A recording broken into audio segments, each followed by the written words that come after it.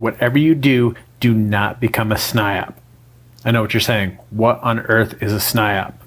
A SNIOP is simply a person who is susceptible to the negative influences of other people. See, most people are more concerned about pleasing the people around them than they truly are living their life to its fullest potential. A SNIOP is known for letting the opinions of others control them and limit their success. The problem normally isn't you, it's the people that you hang around. As you strive to change your life and the life of your family, some people, even some of those closest to you, are just not going to get it. Now, I know this is really bad to say out loud, so I'm just going to do it quick.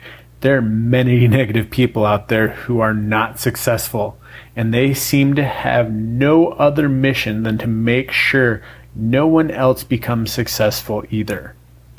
The way to avoid becoming a SNIOP is to choose to hang around people who have the success you are looking for and wanting to achieve, or people that are like-minded like you on the same path to success that you are on. People who tend to have the same goals tend to build each other up and cheer each other on. And surrounding yourself with people who have more success than you will also cause you to reach your goals much quicker than you ever thought possible. So your action step today is going to be a hard one.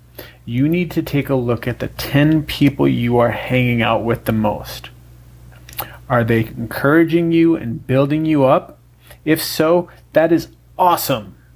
Keep hanging around them.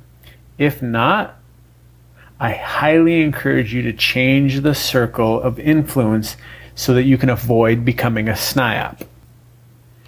Stay tuned to the next episode where I'll go over how what you say has everything to do with your success, because there's some people out there who are self-SNIOPing themselves.